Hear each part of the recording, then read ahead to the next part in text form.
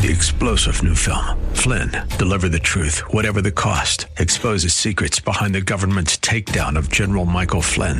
Flynn knew what the intel world had been up to. He ordered the first audit of the use of contractors. This set off alarm bells. He told the truth. He was the most dangerous person for Donald Trump to hire. They had to get rid of Flynn. Flynn, deliver the truth, whatever the cost. Available now. Watch it today. Go to salemnow.com. salemnow.com.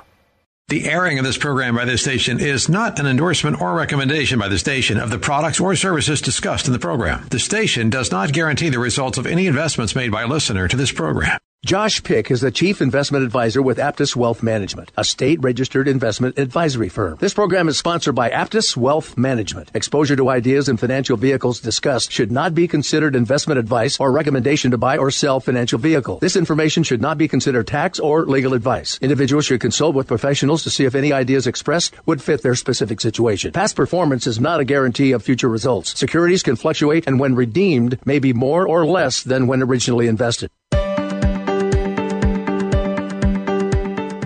Thanks for joining us on the APTUS Retirement Blueprint Radio Show. I'm Bruce Hooley here with Josh Pick of APTUS Wealth Management. And for the next half hour, we are going to be talking about managing your money, growing your money, how you invest your money, planning for retirement, planning for financial independence. Josh and the APTUS team are located in Lewis Center, just off Route 750.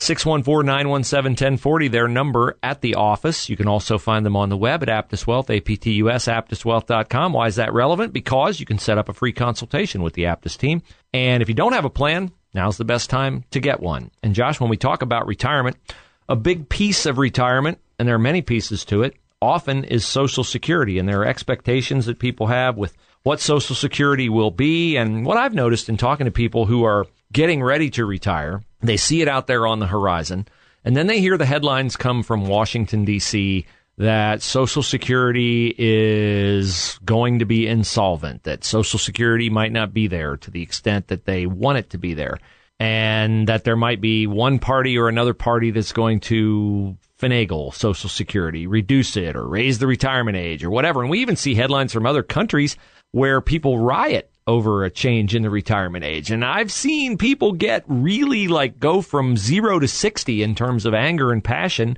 when you talk about their Social Security. And I tend to think that managing people's wealth like you do as a financial advisor and an investment counselor, that maybe Social Security isn't a big piece of a lot of your clients, but I know you identify with the emotion that is often attached to that issue. Yeah, and I think, I don't know exactly when this took place, but at some point we started actually calling these programs entitlement spending. Ooh, that's true. Entitlement programs. Yes. And I think words are important. So how can you not be upset if you say I'm entitled to something and then you might take it away? Yeah.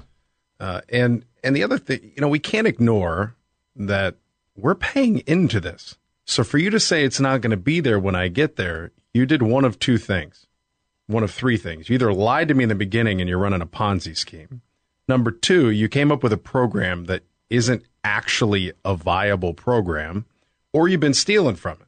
Those are the only three options in people's heads.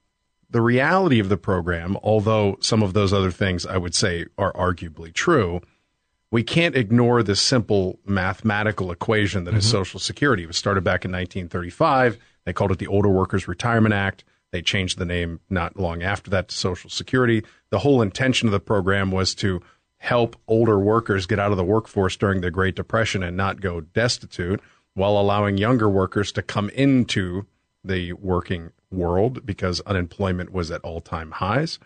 So now we have this situation where we can substantiate or sustain people's, position in the economy. However, at the time, you couldn't collect it until you were 65, and the average age in 1935 of life expectancy was 63. Pretty well funded. Yeah, right? Sure. And you had, and I might be wrong on these stats, but I believe you had something like 11 or 12 people paying in for every one person collecting, and clearly that person wasn't collecting very long. Mm-hmm. Fast forward to today, those numbers aren't even close to the same. No. Now you have life expectancies in the 80s, arguably.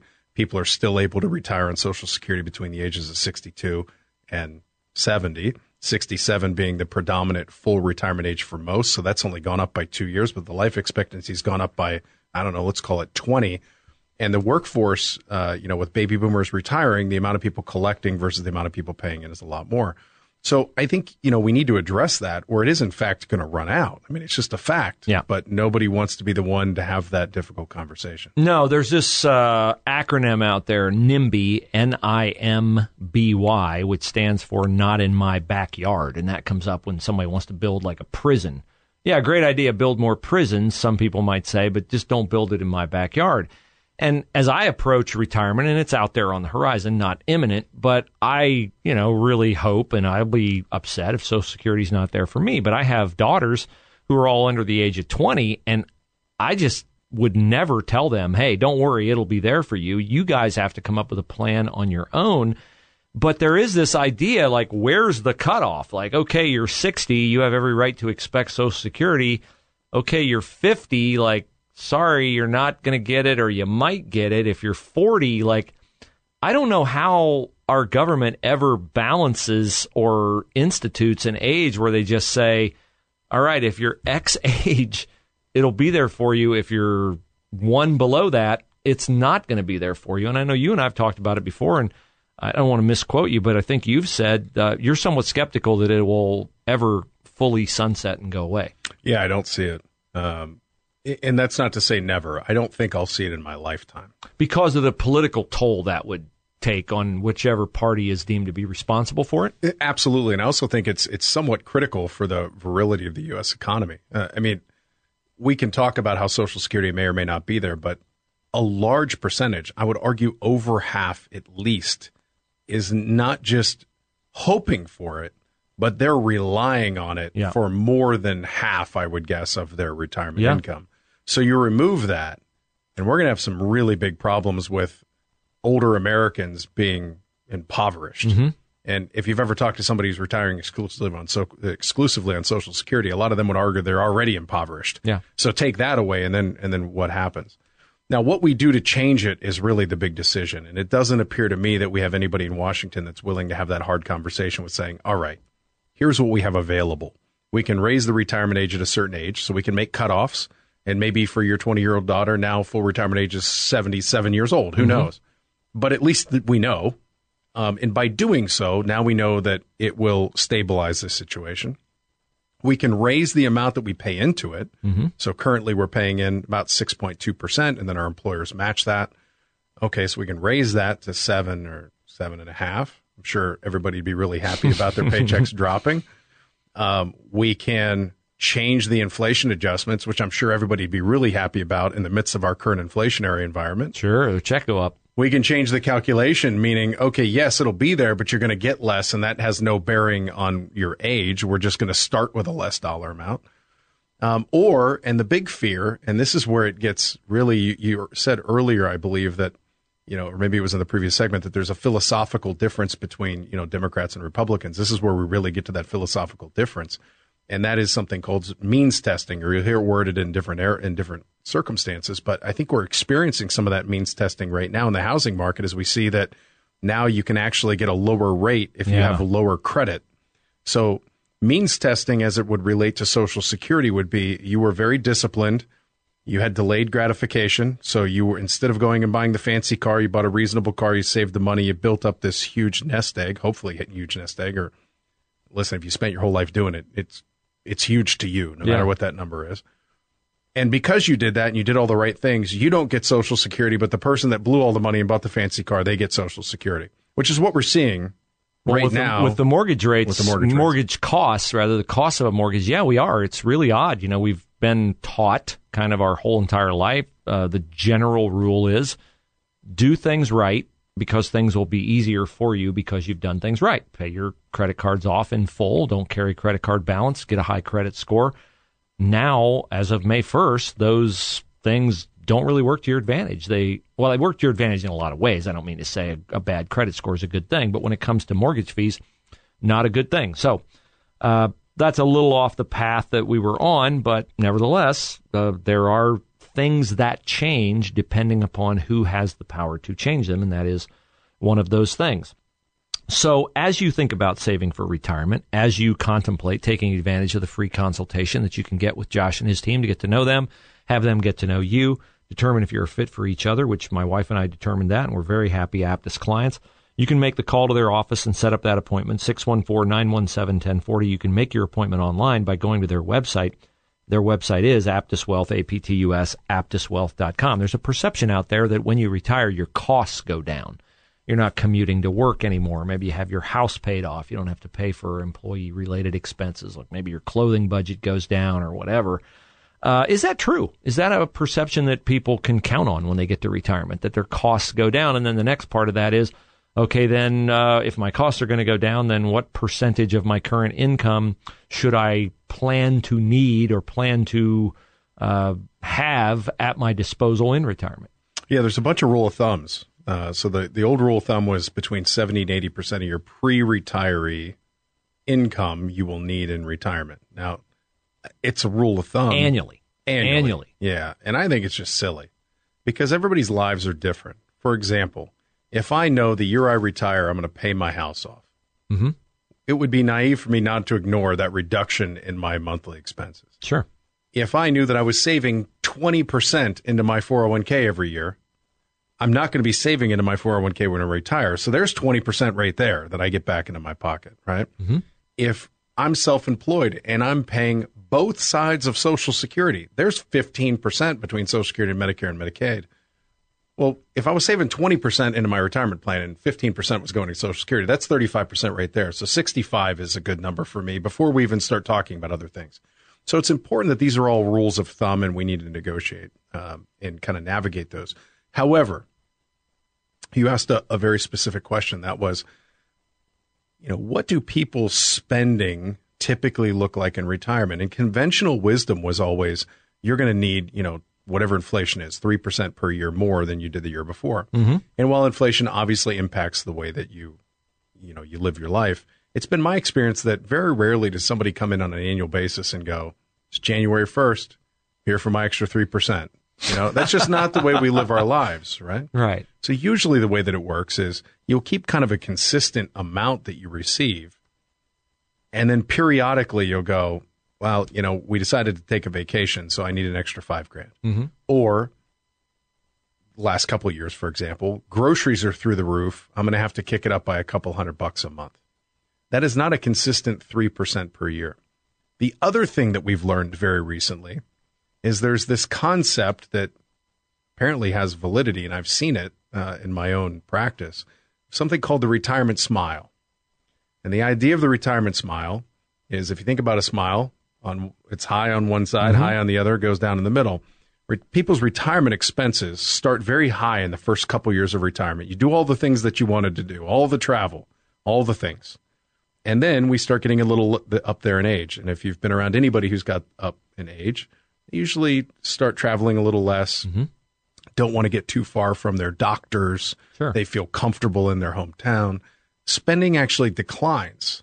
And then towards the end of life, those medical expenses tend to pick up and spending goes back up. End of life care and things like that. But if you do the math, adjusted for inflation, so I'm not saying that you're not going to need inflation adjustments, but on an inflation-adjusted basis, if you take that smile and you flatten it out, people's expenditures actually go down by about 1% per year throughout their lifetime. It's just bookended on both sides. And then you accommodate for inflation and it's going up, but it's not going up it's going up by inflation less 1%. Okay, interesting. Josh and the APTUS team are located in Lewis Center. Their offices are just off Route 750, 614-917-1040 if you'd like to get a hold of Josh and his team. So here's some numbers from the Bureau of Labor Statistics about what people who are 65 or older spend on average per year. Okay? I'm going to be surprised if this anything surprises you. As you might expect, those who spend less than $10,000 a year, small number, 2.1%. I'm just going to do a cutoff kind of in the middle. 60% of people spend less than $40,000 a year, $40,000 or less. Okay. And 40% spend more than $40,000 a year.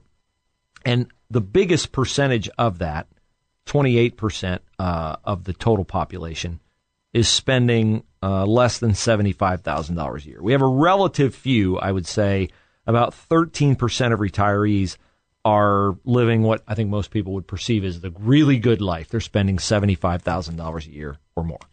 But let's think about that for a second. $75,000 a year or more, 13%. That doesn't sound like a normal dispersion of wealth in your earning years, right? So that speaks to, regardless of the amount of wealth you have, you probably don't need 70, 80% of your pre-retirement income, right?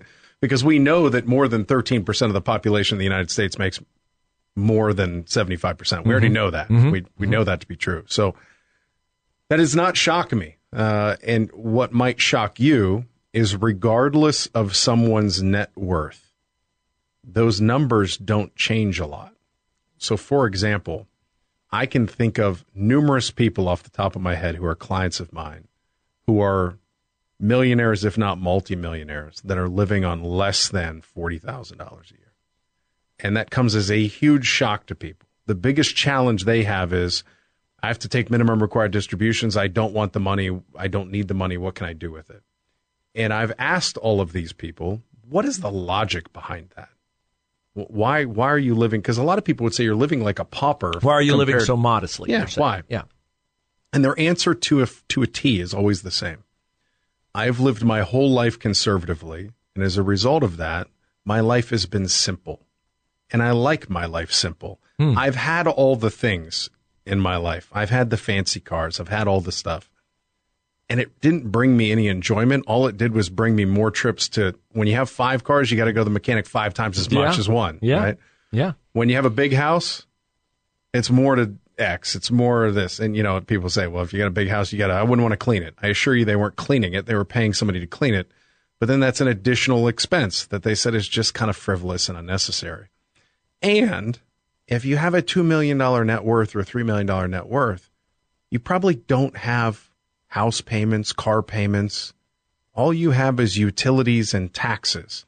If you were only taking money out of your investments for nothing but just enjoyment, how much money would you really need? Now, that's different for everybody. My wife would tell you I probably need a lot, and she would need very little. But how much would you really need, right? So that's why it's very important to structure your retirement accordingly, because, we can talk about whether you should pay your house off and how that applies to this.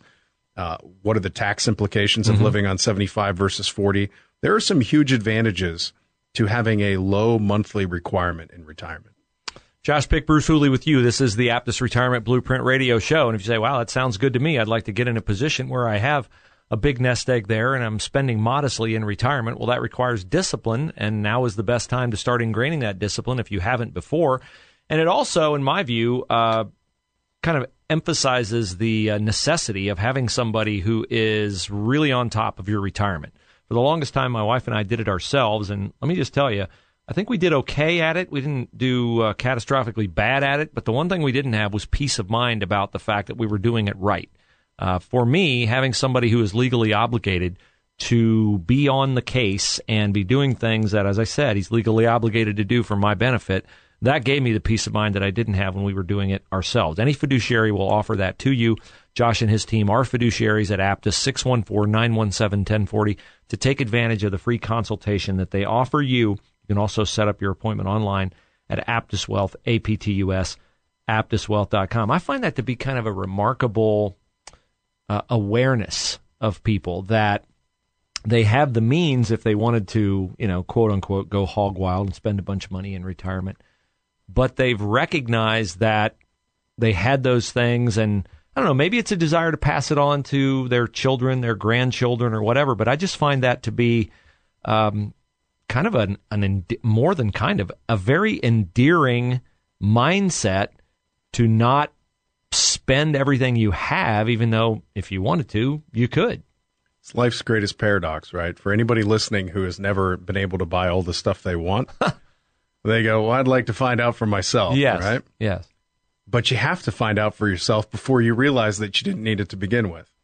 If you're into watches, you want to have a Rolex or whatever your fancy watch is before you realize it's just a watch. If you're into cars, you want to have a really fancy car before you realize, well, maybe it's just a car. Now, for everybody who's listening and saying, well, that all sounds good, are you really teaching us to be paupers and live off of nothing?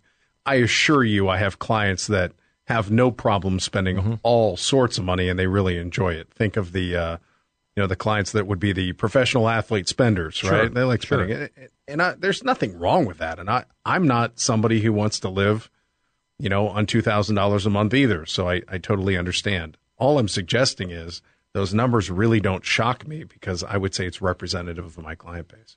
Yeah, and two, we've chatted today and in other shows about that decision. Like there are some decisions that are compelled. You have a time where you have to take Social Security, and I don't know, maybe that works the same with other investments, or maybe you have to make. I know it works that way when you come to distributing some of your assets to your kids. There's a time where you have to do it, and if you die before that time, then that messes up, or not die, but it messes up your Medicaid. I know we dealt with my parents on that kind of stuff.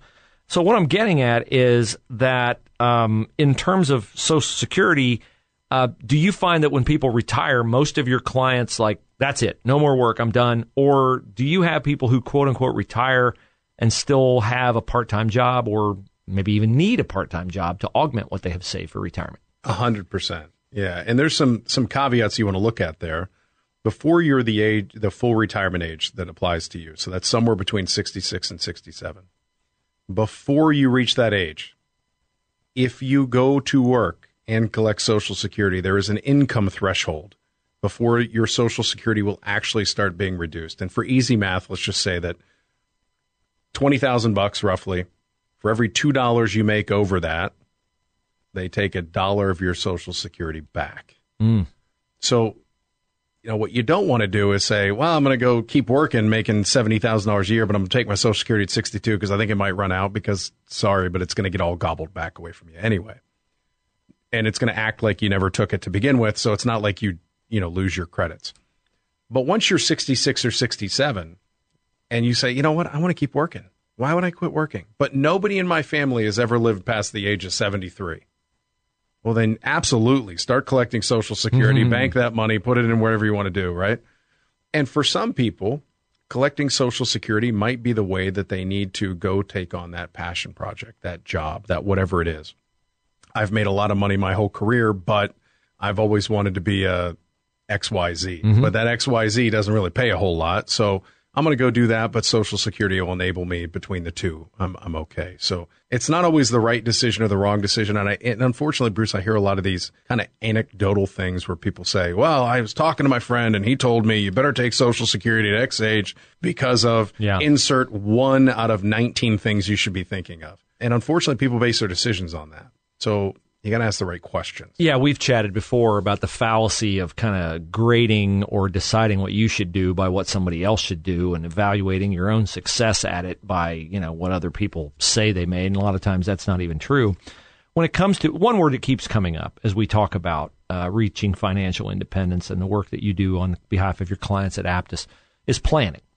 And it's not just planning to save, and it's not just being disciplined in saving. I'm curious, as people approach retirement, there are oftentimes a great desire. There is oftentimes a great desire to pass some of that along to grandchildren or whatever, and that brings into the equation estate planning, trust, and all those kinds of things. For people who are approaching retirement in a little bit of time that we have left, like is there a period of time in their life where they should be starting to think that, or do those things change so quickly that you should put that off until like way late after you're retiring?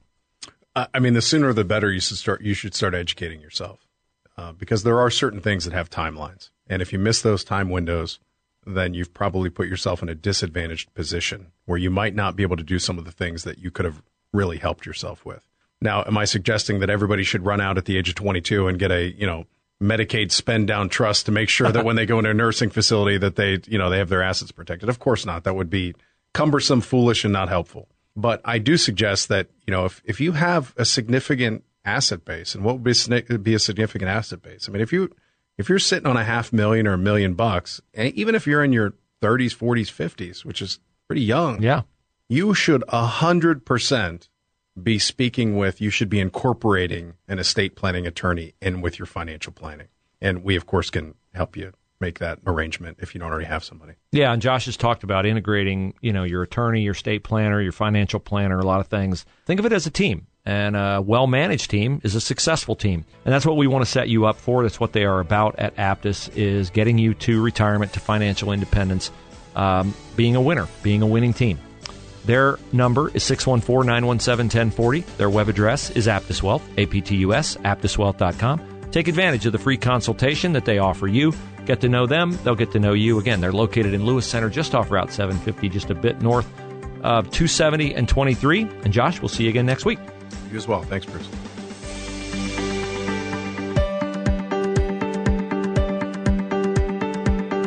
Thanks for joining us on the Aptus Retirement Blueprint Radio Show. I'm Bruce Hooley here with Josh Pick of Aptus Wealth Management. And for the next half hour, we will be talking about planning for, building toward financial independence in retirement. That's what it's about. You've worked hard and you certainly want to grow whatever it is you have saved. And if you haven't saved, well, it's time to get started. And that's what we'll be talking about today. You can reach out to Josh and the Aptus team to understand answers to the volatility that is out there, reactions, and have a plan, a blueprint, if you will, for the volatility in our market now. We have high inflation. We have rising interest rates. It's a compilation of market conditions we haven't seen in almost 4 decades. So get answers from a professional, from a fiduciary, someone who is legally obligated to do what is best for you. Set up your free consultation with no obligation at all by calling the Aptus office at 614-917-1040. You can also set up your appointment online by going to their website at Aptus Wealth, APTUS, AptusWealth.com. So here's a story, Josh, that caught my eye. An NBA player named Antoine Walker. The headline says he blew $108 million in career earnings by wanting to be like Jay-Z, Puff Daddy, and other rappers. So I find it hard to believe anybody could go bankrupt after signing a $108 million contract. But I do occasionally see headlines about lottery winners who go bankrupt. And is that a common story for people who come into sudden, almost incomprehensible amounts of money? It's just absolutely common. Really? And, all the time. Yeah. And one thing I'd really like in that article to read, if they had it, which they don't, is what he bought, because that's the most fun thing to read. Yeah, it is. I encourage everybody to go online and look up what, Nicolas Cage went bankrupt at one point, or at least darn near. Mm-hmm. Look up what he purchased, and it's just fun to read. I mean, $350,000 dinosaur bones. The list just goes on and on and on, right? Yeah. I think the phenomenon here is when you think of the number $108 million, how could I possibly spend $108 million? Now, also think about if someone grew up with no money and now they have $108 million, there's no way I could pour enough water out of that bucket to make it go empty, right? I wouldn't think so. Other than you can. Shaq actually talks openly about this. He said the first time he got money in his pocket, he spent like $2 million in the first weekend of his bonus. And after taxes, his bonus was actually only like $1.8 million. So he was like $200,000 in the hole because, you're buying houses for your friends and family. You're buying multiple cars in one day. The list just goes on and on. And unfortunately, fortunately, I've had the pleasure of working with some lottery winners, but unfortunately, I've seen their spending habits. And, I can help you direct the money, and I can even, spit some wisdom at you. But ultimately, it's your discipline that's going to keep you on the straight and narrow. And unfortunately, every lottery winner I've ever had has, within a period of 3 years, spent every nickel they won in the lottery. Wow. Now, see, when I saw this headline, I thought, okay, what happened here is he couldn't have possibly had anybody in his life who was putting a check on spending I can't even fathom. It's hard for me to believe that if you spent $108 million, you wouldn't be, in the course of obviously wasting some of that money, acquiring assets that it would at least be worth something on the back end. But I know I'm a client of Aptus, and I know your strategies are very, very sound. So I'm surprised to hear that you've had lottery winners who, they just didn't follow what you told them, didn't want to set money aside, didn't want to keep it away from where they could get their hands on it. Yeah, people who haven't kind of grown into the money, meaning that, it's taken them a long time, pain, sweat, tears to get the money that they have, where they become very protective of it. When it's a flash in the pan, they assume that that's the way that money is made. It's made by a flash in the pan. And you can also look this up. Look up, Dave Ramsey did a lot of research recently out of his organization about what the average millionaire looks like. And I hate to break the news for everybody who's cynical. They did not get it overnight. They didn't inherit it. It was not given to them. It was built up over a long time of discipline savings, and logical investing strategies. So when you look at folks like this or the lottery winners that I'm talking about, a lot of times where the money goes, they start with $1 million and somebody comes up to them and says, hey, I got this really good idea for a pizza shop. Mm-hmm. And it's just going to take $400,000 to get it set up. And this person's never run a pizza shop before. They might not even know how to make pizza. They just like pizza. So it sounds like, hey, my buddy's got a bunch of money now, so I'm going to go ask him for money to start this pizza shop because I hate my job. And then the $400,000's gone, poof, in a matter of 18 months. Or, my other friend's got this really good idea. He knows a lot about this thing. And he told me that we can start doing this. Well, there's another $200,000. And then, I've always wanted, and this is a good part of it, so I'm not knocking this. My parents have helped me out dramatically, so I'm going to pay off their house or do whatever. And that's all good stuff. But by the time we pay taxes, the 3 items that I just said, you're broke. You're all out of money. So what should you have done with it? First, I always advocate having some fun. So if you get $1 million, take $100,000 of it, go buy something stupid. Whatever it is, you got to windfall, enjoy it, right? Yeah. That's like getting an A on your report card and saying, well, I didn't get an A+, so I suck. That's just foolish, right? Yeah. If you do something fun, then pay your taxes, because I've seen people go upside down on taxes too. Then do some really boring, logical things that are going to make a difference in your life for the rest of your life. And then if you want to try one of these crazy ideas, do it with maybe like 5 or 10%. Protect yourself from yourself. Unfortunately, that's not what usually happens. No, it's not. And I hearken back to years ago. I was sent to cover a bankruptcy hearing in the state of Ohio. Mike Tyson had purchased a property in Ohio, and he was in arrears on it. In the course of that bankruptcy hearing, they were showing him clearly a very high-end real estate brochure for a multi-million-dollar estate somewhere in Connecticut. And they handed him the brochure, and he's looking at the brochure and all the rooms and all the ornate furnishings. And at one point in time, a light went on in his head, and he asked the judge, "Is this my place?" Well, they obviously were showing him the brochure because it was his place, and they were inquiring about the taxes on it or the debt on it. And that made an impression on me that you can have so much money. And he made $59 million in 1 year at the height of his career. It was all gone by the time he had this bankruptcy hearing. Is that you could purchase a place that it was probably in the double-figure millions of dollars, and he wasn't even aware that he owned it. There was like a light bulb moment. Oh, wait, is this the house that I own? Because he never stayed there. He owned a house worth more than $10 million. He never spent a night there. I'm sure that's an extreme case, but people can get sucked into things that seem like, oh, well, what's the harm? I've got plenty of money. Well, then one day you wake up and you don't have plenty of money. Well, he's a perfect example. He had a tiger. Yeah. And I heard somewhere, this isn't verified, that he was spending like $100,000 a month on bird seed for his flipping pigeons. So, if I'm making $59 million a year, does it matter? No, except for that. You don't own a company that generates $59 million a year every single year. You have a finite window of boxing, right? And I think sometimes that's what happens is people, whether you're a football player, you're a lottery winner, whatever it is, I'm making $10 million a year. Yeah, but for a finite window. So you can't spend, it's different for you. If you're working at Nationwide Financial, here in Columbus, and you're making $100,000 a year and you save 15% of your income for your whole career, you're going to retire just fine. If you're making $10 million a year for 5 years and you save 15% of your income, you're not going to be just fine for the rest of your life because you're used to living on $8.5 million, and 1.5 multiplied by 4 or 5 years doesn't equate to $8.5 million for the rest of your life.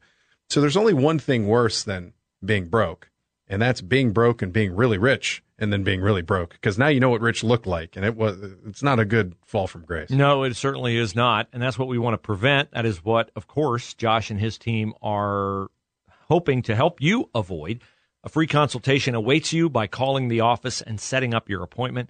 APTUS is located in Lewis Center, just off Route 750. Very easy to get to. You can make your consultation for your no-obligation free consultation by calling the office, 614-917-1040, or by making your appointment online at APTUS Wealth, APTUS, APTUSwealth.com. Now, those insane amounts of money, flash, windfalls are not something that most people have to blow. But one way that people can get caught off guard, Josh, is by a market condition that they did not see coming, because for the longest time we were in a situation where, if you owned an index fund, you were going to get a pretty good return if you just left your money alone in the stock market.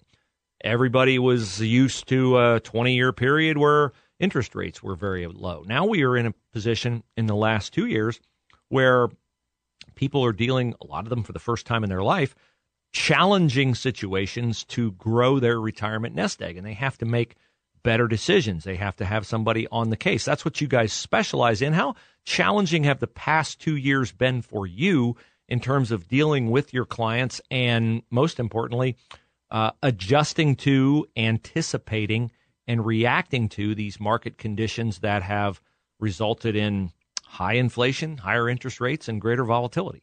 Yeah, volatility is really the killer for investors. I think inherently as investors, we all know that if we leave the money in, let's just use the market as a broad brushstroke, if we leave the money in the market for the next 20 years, we know we're going to have a lot more money 20 years from now than we do now. However, as much as we'd like to think that we can just put the horse blinders on and ignore everything that's happening, not even open the envelopes when they come in the mail, I think if we're being honest with ourselves, we know we all do to some capacity look at that. And even if we're not looking at our own stuff, we all watch the news. And when you watch the news and you hear all this tumultuous stuff, it's going to be recession, depression, stock market's going to go down to zero. We start getting a lot of anxiety. And, unfortunately, what we've been fed as clients, in my opinion, is two things that aren't necessarily the best ways to conquer that.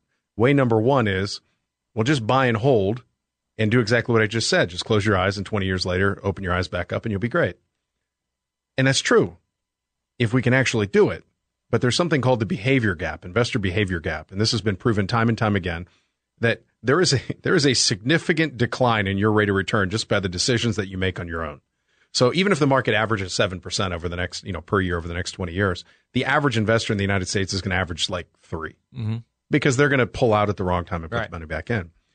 The other way is, well, I'm working with a financial advisor, and I'll use this as an example of somebody that I talked to literally this morning. He said, my financial advisor's, he's pretty good. Nice guy. I've been with him for a number of years.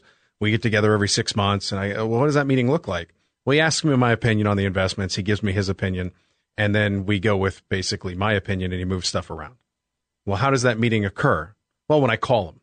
So your super strategic plan is whenever you call your person, you go meet with your person, and then that person moves some stuff around so it looks like they're doing something, which may or may not be at a really good time. And moves it around according to the client's direction? Okay. Yeah. So what ends up happening in that scenario? Well, fear and greed are your financial planners. Because what happened with this particular person is, he thought he was a moderate investor. That's the way he feels. He feels like, I don't like volatility that much. Well, then in 2001, 2002, the market starts going crazy. 2001, excuse me. And in 2001, he goes, well, this thing just keeps on shooting up. I'm a moderate investor, but I hear everybody making 20%. I'm making 12. So in 2021, let's go. Yeah. And the advisor says, okay. And then 2022 hits and he's down 20%. He goes, I don't think I'm an aggressive investor anymore. Has another meeting. I think we should pull back the reins. Okay. So what did we just do? We bought high and sold low. That's not a strategy. No. So how should it be handled?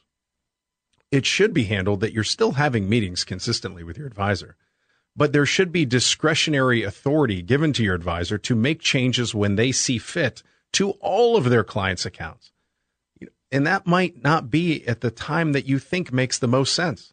So when we were pulling back the reins in 2021, and then 2021 had a really good run at the end of the year, and you look like a moron, and all your clients are saying, hey, what are you doing? What are you doing? And we're saying, the numbers, I see what you're seeing as far as rates of return, but the risk metric that you're assuming for that, it's just not going to continue. And then 2022 hits, and now I'm smart again. Right. So you have to start this relationship with client and advisor of one of long duration, which is why we use the blueprint process to show exactly what we do so that clients give us the ability to actually help them by knowing that this is a long-term process that they're bought into. If we would do our blueprint process in one meeting, we would be doing our clients a disservice because we wouldn't have them at a level of understanding to stick with the plan.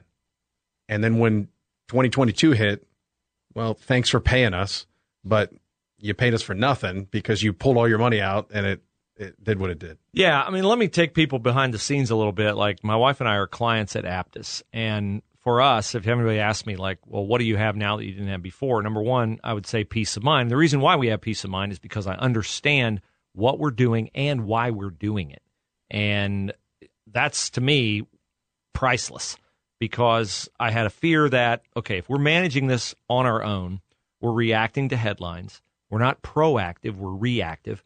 And I wanted to find someone who is monitoring market conditions and volatility and scanning the financial horizon for danger out there to help me avoid that danger before I'm trying to react to it. So I would highly recommend you get that free consultation with Josh and his team. Learn about them, learn about their process. They'll learn about you too. I mean, it's a two-way street. You have to be a fit. 614-917-1040, 614-917-1040. You can set up your appointment online at APTUS Wealth, APTUS, APTUSwealth.com. And one of those things that might be out there on the horizon, this word that everybody's scared of, is a recession. And we hear all these forecasts about, oh, the recession, it's doom and gloom. Or no, it's going to be fine. We're going to have a soft landing here. So Bank of America, a name everybody knows, they submitted to an interview, I guess, with someone here from, I think, Yahoo Finance. And the headline reads, Bank of America shares 12 charts that show that the economy is about to enter a full-blown recession. Now, I'm not saying this is Bank of America's position. This is the position of this particular news organization that is framing it through that prism. But here are some of the things that they say are warning signs. A decline in manufacturing activity. A decline in manufacturing often coincides with lower earnings. Global earnings model suggests imminent decline. Steepening yield curve often precedes a recession. Price of oil, job market, on and on and on and on and on. What I'm interested in here is how much of what you do is keeping your eyes open to market conditions before those market conditions become headline on the first page of the Wall Street Journal. And that is really, I think, what a person gets when they get a fiduciary, because a fiduciary is what you are and what some financial planners are, where you are obligated to do what is best for the client. You're not putting them in investments because, oh, hey, I get paid X% commission on this investment and it's more than the other one, so I'm going to put them in the one with the highest commission. Yeah, all of that type of research goes very significantly into the recommendations that we end up doing and how we manage money. And it's definitely an interpretation game. It's math and science and interpretation and all the things in between. Because, you know, I'm looking at an article right here, same time period from CNN that says banking crisis will tilt into a mild recession. Mm-hmm. And, you know, this is the interpretation of the recent Fed meeting where the Fed said, you know, we have a very small window to come in for a soft landing, and we use all this creative, you know, linguistics to try and wordsmith our way into whatever we're trying to pitch. Yeah, I mean, you can find a headline to pretty much tell you whatever you want to hear. Right. And now we have algorithms that as soon as you find the one you like and you read it for a longer period of time, you just get force-fed more of the ones that you like, right? So it ends up being this echo chamber of what you want to hear. And that can be very dangerous, particularly on the gloom and doom side. Because if you read one gloom and doom article and they start force-feeding it to them, by the end of the night, you've had 4 bourbons and you're like, it's all coming to an end, right? Yeah. Get me out of the market. I want all my money. I'm putting it under my mattress. Yeah, you're right. The algorithms can be dangerous. I notice even on social media that, boy, I'm sure, like, I'm reading every one of these stories. Wow, I'm retweeting every one of these stories. And I have the cognitive awareness, like, wait a minute, they figured out what appeals to me, and they're feeding me what they think I like, and they're basing that on what I've shown I like. And if there's one thing that rises to the top with humans, I mean, not to dive too deep into this, but, you know, we're not lions and tigers, so, you know, we're on 2 feet so we can run away from danger. Yes. So we already have this, you know, predisposal to, well, if it's bad, I better protect myself against it. Yeah, to fear. Fear, we respond to fear. Right. So the more fear we send you, the better. But to circle back to your question about how much does that impact our investment decisions, I don't think right now you can ignore that the Fed has a significant impact on what the direction of the economy and the stock market is going to be. The Fed has a significant impact on what the bond market will do because there's an inverse relationship there between rising interest rates and bonds. But it doesn't influence all bonds equally. So, and also the rising interest rate environment is not going to affect all stocks equally. Certain environments create a tailwind for different investments and some create a headwind. And while we are not market timers and we are not going to go, we're in the market, we're out of the market, we're in cash, we're in stocks. We will never do that. That is a loser's game. Mm-hmm. We will lean into certain areas of the market and lean away from others based upon what the economic forecast looks like. So think about things like consumer sensitive investments and consumer defensive investments. Defensive investments would be things like, even if it gets bad and you're sick, you're going to give up your health care last. If things are bad and you don't have a lot of money, you're going to give up toilet paper long after you've already given up your Netflix subscription, right? Or your priorities are really askew. So are certain investments, quote unquote, safer than others? Absolutely. If you know that there's, a huge change like green energy, right? There's no question. Nobody would argue right now that the initiative in the federal government is electric vehicles. Whether you like it or you hate it, I don't care. That is the big push. Yep. So how can you make money investing knowing that? We pay a lot of attention to that. Yeah, that makes a ton of sense. And the danger in not being proactive, in not evaluating things as they happen, Josh, we're seeing that play out with the Federal Reserve, where they're now trying to get their arms around rising inflation, and their one attack mechanism is to raise interest rates. And they are taking a lot of criticism from a lot of financial people that you guys were telling us that rising prices was a normal occurrence out of the pandemic, that inflation was not a fear. Nobody had to worry about it. And okay, they're, experts at the Fed and all that. But when you're an investor and you make a mistake like that and not evaluating things, not seeing trouble coming before the trouble's actually on your doorstep, that can have a dramatic impact on your retirement savings. And those are the things that I know that you and the APTUS team are really, really dedicated to keeping away from your client's doorstep. Yeah, and it's important to remember that the numbers don't lie, but politicians always will, right? So what we hear on the 24-hour news cycle is going to pump us full of that fear and greed. And if we base our economic decisions or our financial decisions based upon the emotions that we receive off of that, you're destined for doom. And we've talked many times on previous shows about how they know that, and they will use that to your advantage to sell whatever widget they're trying to sell you, whether it's gold or food for your basement or whatever it might be. But the reality is price to earnings ratios in a company matter. How much am I buying this stock for? And I'm not talking about it's a $200 share or $300 share, but how many multiples of what this company actually earns am I paying for this stock?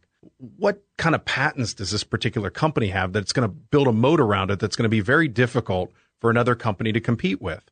These are all very important things that if I told you you want to start a franchise with Jimmy John's or something like that, you would personally look into. But for whatever reason, we don't buy stocks that way. As normal individuals buy stocks based upon emotion, not based upon, can I actually make money off of this thing?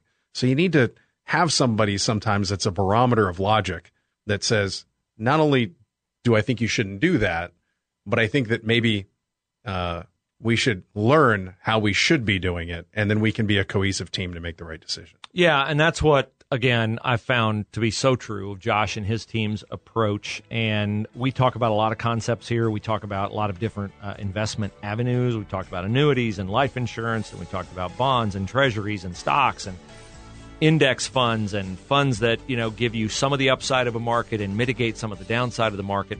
They're not enslaved to one particular strategy. They are dedicated as fiduciaries, doing what is the best for you, legally obligated doing what is best for you. Set up your consultation, 614-917-1040, Aptus Wealth, APTUS, aptuswealth.com. The airing of this program by this station is not an endorsement or recommendation by the station of the products or services discussed in the program. The station does not guarantee the results of any investments made by a listener to this program. 3-star General Michael J. Flynn, head of the Pentagon Intelligence Agency, knew all the government's dirty secrets. He was one of the most respected generals in the military. Flynn knew what the intel world had been up to. He understood its funding. He ordered the first audit of the use of contractors. This set off alarm bells. The explosive new documentary, Flynn, Deliver the Truth, Whatever the Cost, uncovers the facts behind this scandal. Flynn told the truth. He was the most dangerous person for Donald Trump to hire. I find out the worst enemy that I'm going to face in my life is right here in America. They took my assessment and they wanted me to change it. And I was like, I'm not changing it. They had to get rid of Flynn. With in-depth interviews, archival footage, and never-before-seen personal records of the man behind the headlines. I just felt like I was drowning. Flynn, Deliver the Truth, Whatever the Cost. Available now. Watch it today. Go to salemnow.com. salemnow.com.